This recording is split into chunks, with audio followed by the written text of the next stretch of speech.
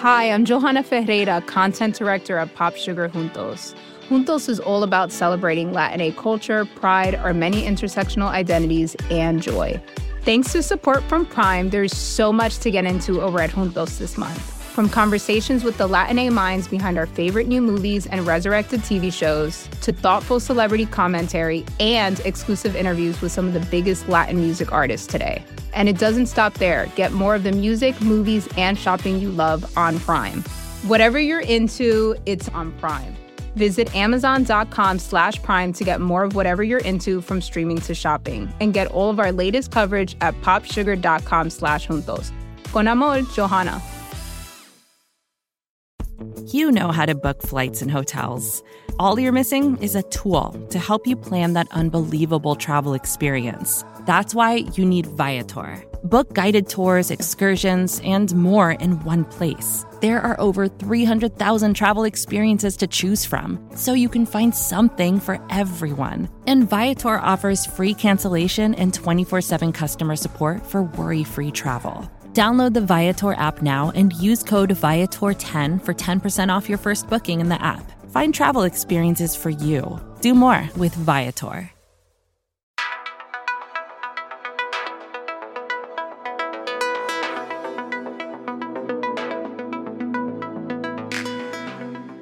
Welcome to In Her Shoes. I'm Lindsay Peoples, and I'm editor-in-chief of The Cut. On this show, I get to talk to people that we love and admire, or some that we just find interesting. We'll explore how they found their path and what maybe have gotten in their way, and how they brought others along now that they've arrived.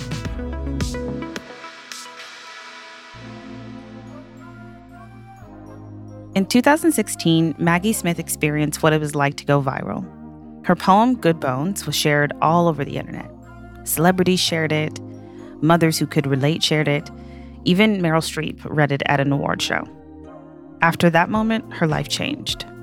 In her memoir, You Could Make This Place Beautiful, she details for us exactly how her life changed in the most painful but incredibly necessary ways. We got a chance to talk about it and all the nuances in between. So I always ask my guests, since our podcast is called In Her Shoes, either what shoes are you wearing right now, or what are your favorite shoes to wear? I am barefoot right now because I'm in my house and I can be. My favorite shoes to wear, it kind of depends on the season. I have a pair of sandals that I wear a lot in the summertime, and during the year I'm either wearing Chelsea boots if it's cool out, little flat ankle boots, or I'm kind of obsessed with my pointy Rothy flats that I can machine wash. Oh, I know what those shoes are. Yeah. I have them in too many colors, and I just throw them in the washing machine, and I love them. Love. And what would you say it's like to be in your shoes in life at this very moment? Well, it's here. The kids are just freshly out of school, so I'm on summer mode right now, which means cooking 3 meals a day for 2 people and trying to keep everyone busy. We do a sort of free range, no childcare summer here. But of course, I'm still writing and working. And so there's a lot of negotiation about okay, I have a podcast to record. So if you're in the backyard, you need to stay in the backyard for the next hour. And if you're in your room, you need to stay in your room for the next hour. So wherever you are, that's where you are until I call all clear. That sounds like very serious negotiation, but that makes sense. It works somehow. When did you know that particularly writing poetry, writing about your life, which it requires just such a vulnerability, was going to be something that you really wanted to do and commit to? Probably college, to be honest. I mean, I was writing as a teenager, but I had no idea if I'd really, quote unquote, do anything with it. And when I got to college, I was writing so much. And I think that's when I started to sound like myself. I think we all start out as kind of cover artists of whoever it is that we're reading. Just like if you start playing an instrument, you start out playing other people's songs first. And so I think in my early 20s is when I started sounding like myself and seeing that poetry was going to be part of my life forever. even if it wasn't how I made a living, it would be part of my life. Right. That makes sense. In 2016, your poem Good Bones obviously went viral. Take me back to that time in your life, and what was it like seeing your work all over the internet? Wild. I mean, I still live in the same house I lived in when that happened, in the same small town. At the time, I had a toddler, and I think my daughter was 6. Like, I had 2 little kids, and I was the caregiving parent. So I was parenting probably much more than I was writing poetry. And so when that happened, there were people even in my own neighborhood who didn't know I was a writer. Right? Because what they saw of me was me taking my kids to the park, or me pushing a stroller, or, me coming into the house with groceries. They didn't necessarily know what I did for a living because it wasn't that public. And so after the poem went viral, I suddenly became more known, just even in my neighborhood, for being a poet. And it gave me an opportunity to kind of lean in to my writing life in a way that I hadn't really had the chance to do before that moment. But it was like lightning striking. It was the completely unexpected thing for a mom of 2 young kids living in Central Ohio. Yeah, yeah. I mean, why do you think it resonated with so many people now that you've had space from it? Yeah, I mean, that poem was published online the week of the Pulse nightclub shooting in Orlando, and the same week that MP Joe Cox was killed in England. And so it went viral here and there at the same time because of 2 different disastrous things that had happened. And so I think there's something about the poem, and I think it's the end primarily, that gives people a sense of hope, but not like Pollyanna optimism. Like, the world is great and everything's fine and we can do it. I think the poem has a real dark edge to it, and it acknowledges what a dark and problematic place the world can be. I mean, it calls the world at least half terrible. But the end, that turn at the end to, you could make this place beautiful, I think is that spot where people are like, okay, we're not completely helpless. Like, these bad things are happening, but we still have the power to, with our individual actions and collective actions, to make the world a better place, and the responsibility to do that. So I think, I mean, that's what I hear from people, is it gives them a sense of sort of momentum, like to want to do something to make the world better. What personally, I mean, you obviously talked about how other people viewed you and had a realization of who you were, even if they lived in your neighborhood. What would you say after Good Bones really changed for you personally the most after that? Because obviously your life shifted, and in between that time of before you could make this place beautiful and after Good Bones, what changed in your life? I mean, a lot. I think a big question. I mean, professionally, so like there were shifts professionally and personally. So professionally, I suddenly was traveling more. I mean, I suddenly was in more demand to come teach a workshop, do a keynote address or a reading, go to a literary festival. So that for me was really exciting because I still live in my hometown. So it was an exciting thing to get to sort of go out and be a writer, not be someone who's sort of like mostly writing, under the radar. Yeah. And then personally and related to that, and I wrote about this in the section of the memoir that was featured in the cut, is it created some growing pains in my marriage because, as I said, I had been and still am, frankly, the caregiving parent, the person who's around and packing the lunches and making sure the laundry's done, and all the conferences and the doctor's appointments and all that stuff. And so when I had the opportunity to travel more and sort of like step into this sort of new role, in a more public way, it was not easy. It was not easy on my marriage. Obviously, You Can Make This Place Beautiful. Incredible book. Thank you. People haven't read it. They totally should. I truly love it.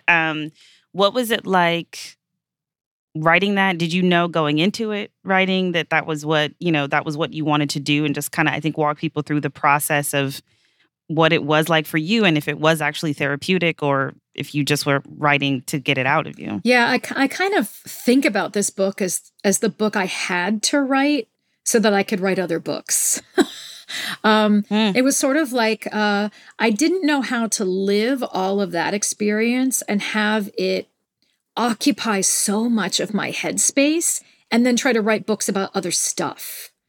It wasn't going to work for me. And so I knew it would be a memoir and not poems. I didn't know how to kind of tell these stories in verse. So I knew I was going to need a sort of vignette format for this book.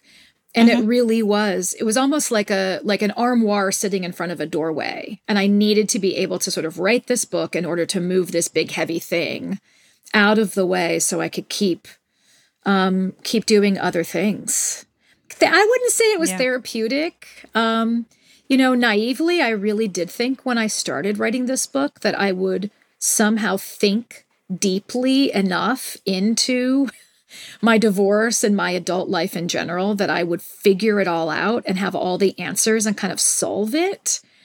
And then I would be like, well, that was that. And now I understand it all and I can just set it down and move on. So I expected it to be therapeutic in that way because I thought I would be like the detective of my own life. And, spoiler alert, there are so many mysteries that I just cannot solve because I'm only one person and, families are made up of multiple people. So it was not therapeutic in that way, but it was really contextualizing for me. And that was therapeutic. Like, oh, this is how this part of my life relates to this other part of my life. This is how this one occurrence actually reminds me of how I behaved in this other occurrence. And I see a pattern there. Poets are always looking for patterns. And I definitely found some in my life that I, didn't necessarily go looking for. Would you say that was the most challenging part about writing this and realizing the patterns in your own life? Oh, no. The most challenging part of writing it was publishing it. Right? I mean, it's a memoir. So I think that the most challenging part for me was like, not even the writing of the book. It was the handing the book to other people. Because it's so personal. Yeah. In poetry, you always have a little bit of distance. Like maybe it's not that far, but the me in my poems, perhaps because of the form of the poem, it always feels a little bit like I can kind of step away. It's a little bit, tell it slant, as Dickinson said. And so there's no slant, really, in memoir. It's just me. I mean, it was terrifying, to be honest. It was a terrifying experience to kind of kick this book out of the nest and see how it might fly and where it might land and what people might say about it. Yeah. I mean, how did you also, as a writer and just process-wise, make that shift from writing poetry to completely, putting yourself out there and being vulnerable and writing a memoir? Yeah, I really don't feel like I had a choice with this book. Like I would really have loved, frankly, for this book to have presented itself to me as poems. Like, I wish every time I get an idea, I'm like, please be a poem. Because poems are like the water I can touch in. Like I feel like I'm in my depth. I feel like I can keep my head safely above water. My feet are on the bottom of the pool. I can move pretty well in poetry. That's what I'm trained in. That's what I've been doing for, 30 some years. And so when an idea comes to me and I realize either early on or not so early on that it can't be poems, I'm always like, oh no. Here we go again. And so like an essay to me feels like, slightly deep water that I can kind of like tread and keep my face out of. But this memoir felt like open sea swimming. Like I just, like I was airdropped into the middle of the Atlantic Ocean and had to figure out how to do it. But the every piece of writing, I think if we're listening carefully, tells us the container that it wants to live in. And this is the container that it wanted to live in. And so I had to trust it and put my ego and my fear aside, that dangerous duo, and just kind of follow where it was taking me.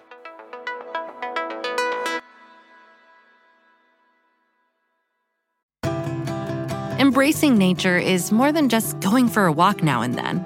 It's reconnecting with the elements. It's harnessing the power of natural ingredients. It's putting the earth first.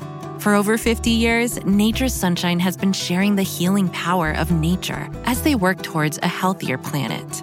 Their manufacturing facility is 100% powered by sunlight, and they divert 95% of waste away from landfills. If you're looking for a sustainably made herbal supplement, you might want to check out Nature's Sunshine and their new Power line. Power Beats are a superfood performance booster that can help enhance both performance and blood flow. And Power Meal is a satisfying protein-packed superfood shake that comes in sustainable packaging made with nearly 40% post-consumer recycled plastics. Now that's something you can feel good about. This Earth Month, you can enjoy 25% off your first order with code NSP. Just go to naturesunshine.com. That's naturesunshine.com and use code NSP for 25% off your first order.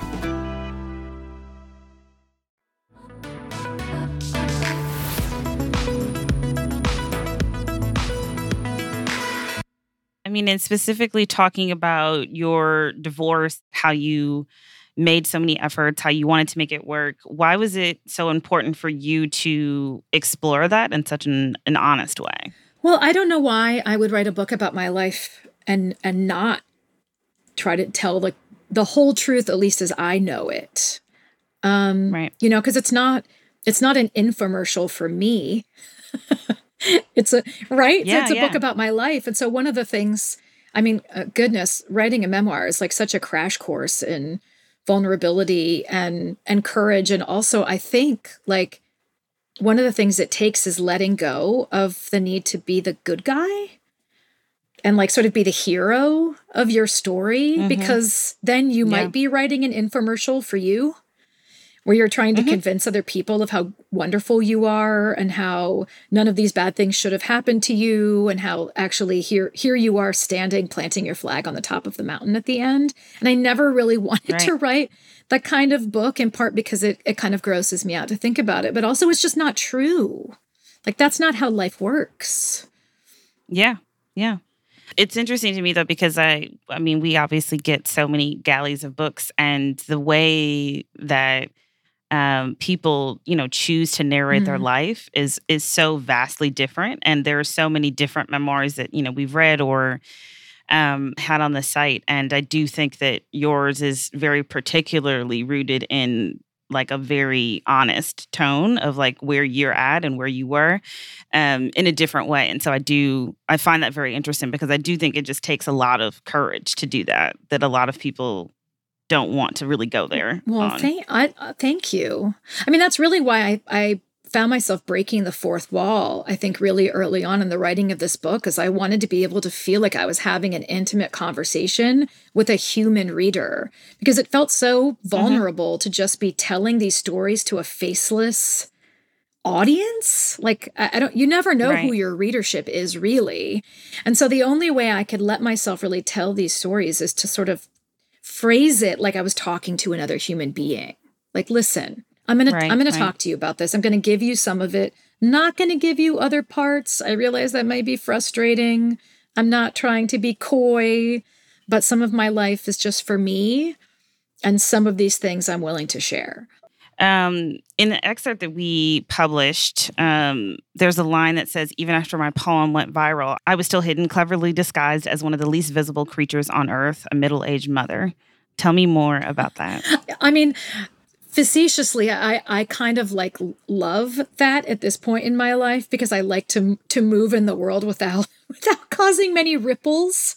So it's like, in some ways, it's like being like a 46-year-old Midwestern mom is not a bad thing, because I don't attract a lot of attention, and I can kind of, as an introvert too, I can kind of move in the world without too many ripples around me. But it can also be really frustrating.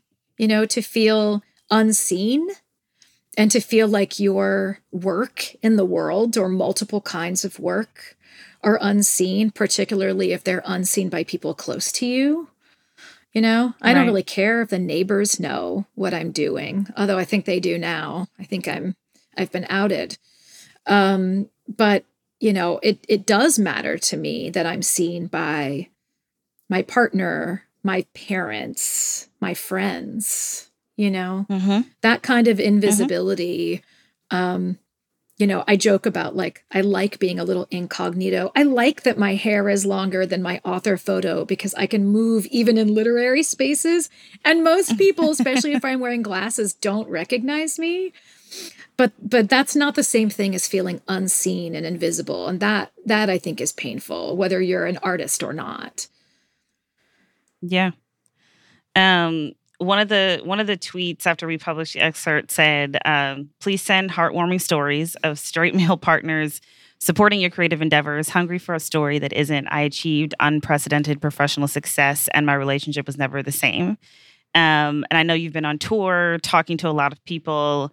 Have readers come to you with their own stories of partners who've responded poorly to their successes? And what has that been like?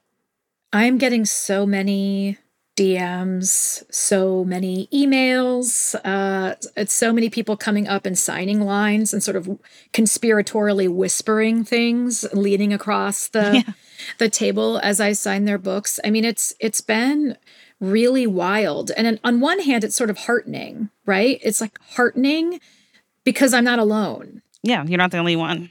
And also it makes me feel it's sort of heartening because we can have a conversation about it now that this book is in the world. The disheartening part is oh, I'm not the only one. This is incredibly widespread. It's just two halves of the same coin, two sides of the same coin. Right. Why are we still having these discussions? Why do we still have to keep writing and publishing these can she have it all pieces in the year of our Lord 2023? This is a never-ending cut question, right? I mean, it's so frustrating, and it just seems like how do we move the needle on a lot of these issues that I think do disproportionately affect women? How do we move the needle on these things? And ultimately, I'm realizing the needle can't be moved if we're only preaching to the choir, which means that 100%.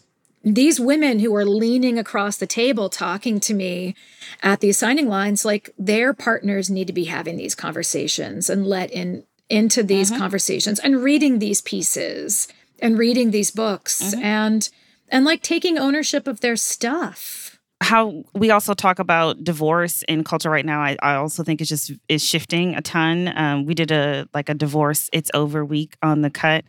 Do you feel like there's a narrative shift happening as more women are more comfortable sharing their stories? And I think so many just language around divorce and separation has shifted, but it does feel like there's a shift in the amount of people willing to talk about something that I think in the past was seen as somewhat of a failure. 100%. And I think I might be wrong about this, but I feel like I read a statistic recently that said that more divorces now are initiated by women, which I think... Yeah, I've read that a couple times. Okay, so we're just going to go ahead and agree that that's true. Okay, that was science that just happened right there. And it makes sense to me that some of the shame and stigma of it would be lessened if women are actually the ones who are stepping up and being actually, I'm not that happy. Or this is not really working for me. Or, I can't really grow in this relationship. Or it worked for a while and no longer works. And I think you're right. I think the stigma, particularly for divorced women, because so many men, it just seems just get remarried right away. Right? Yeah. And then what happens? It's there are all of these and usually single moms who are just working like crazy, making miracles happen, who has time to even meet another person. And And so I do. I hope these narratives are changing. I do know that some people, when they get divorced, are grieving deeply. A lot of people grieve deeply, even if it's their decision. They're still grieving deeply. But I don't say I'm sorry anymore as a first sort of knee-jerk reaction when someone announces their divorce. Yeah. I'm not like, oh, I'm so sorry. Yeah. Usually what I lead with is like, how are you feeling?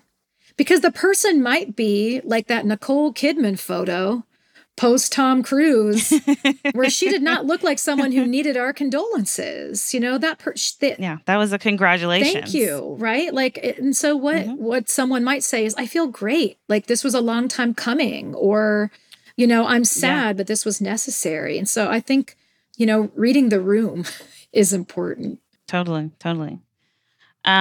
What's one lesson or thing that you found out about yourself after writing this? Oh my gosh. So many things. But I think one of the things that I realized more than anything is like, and I felt a little ashamed about it, was how many sort of concessions I had made in my marriage to keep it going. Like, how can I keep this boat afloat? Just like throwing stuff off the side. Like, okay, that's too heavy. Throw it off the side. Well, this part of me is not going to make this work. Throw it off the side.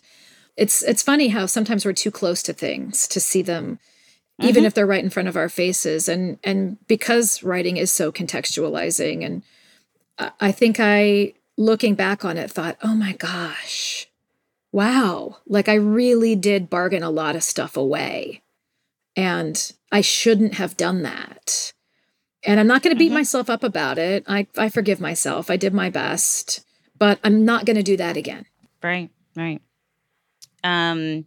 What do you want people to take away from after reading You Could Make This Place Beautiful? Or what's the thing that you say to people when they're like, oh, I want to read this, or I'm nervous to read it, or excited to read it? Like, what's the thing that you want them to understand about this body of work? I mean, I hope it resonates with people, even if they haven't had, and I hope they haven't had, the bulk of the experiences that I write about in this book. Like, I don't think of it as a divorce book. I don't think of it as a parenting book. I don't even think of it necessarily as a writer's book, but it's also all of those things. So I hope that people come to it with a kind of openness to take away whatever it is that seems useful to them in the moment. I have a hard time saying, I hope you enjoy it. You know, like when I'm signing a book to someone and I shove it at them and I'm like, I hope you like it or enjoy it. And I think, I'm not sure that's really the verb, because there are, you know, light parts of the book, and the book has a lot of joy, and I do think it's funny. But there's also, you know, there's a lot of pain and a lot of vulnerability in the book too. I'm not sure it's like a light beach read. But ultimately, what I've heard from people is that they're finding it hopeful and encouraging. And I always love to hear that. Yeah. Steve, to tell us what's next. What are you most looking forward to writing about? What are you excited about? Anything other than this? I'm not writing about divorce anymore. My next book that will be out next February is an illustrated picture book. So called My Thoughts Have Wings. And I think I'm so just unequivocally excited to do, to talk about this book and to like do library story times. It seems like a much less complicated publishing experience than publishing a memoir about your adult life. So I'm really excited about that. And then I'm working on essays and poems right now. As often as they show up and ask to be written, I'm happy to welcome them and write them. Wow. I love that title, My Thoughts Have Wings. The best titles. Oh, well, Maggie. Poets, we do our thing. Thank you so much. This was really incredible, and congratulations to you on everything. Again, if you guys haven't read the book, you definitely should. It's amazing. You Could Make This Place Beautiful is a wonderful, wonderful book. So thank you so much. I really appreciate it. Thank you. Thanks for having me. In Her Shoes is hosted by me, Lindsay Peoples. Our lead producer is Taka Zen. Our engineer is Brendan McFarland. I'm Lindsay Peoples, and thank you so much for listening.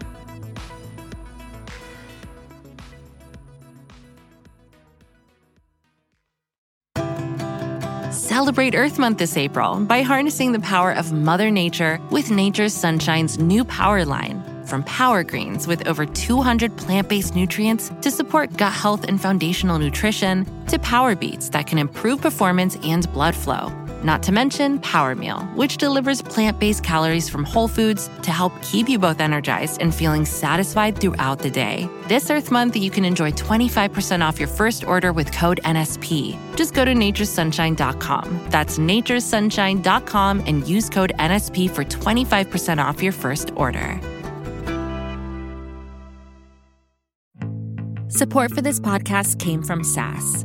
Data is everything. And now everything is data, which means more to process, more to analyze. And now more than ever, speed to answers matters. So how do you produce those answers as fast as the world produces data? With SAS Viya, the quickest way from a billion points of data to a point of view. It's a more productive data and AI platform that helps you get more done. Learn more today at sas.com/VIYA.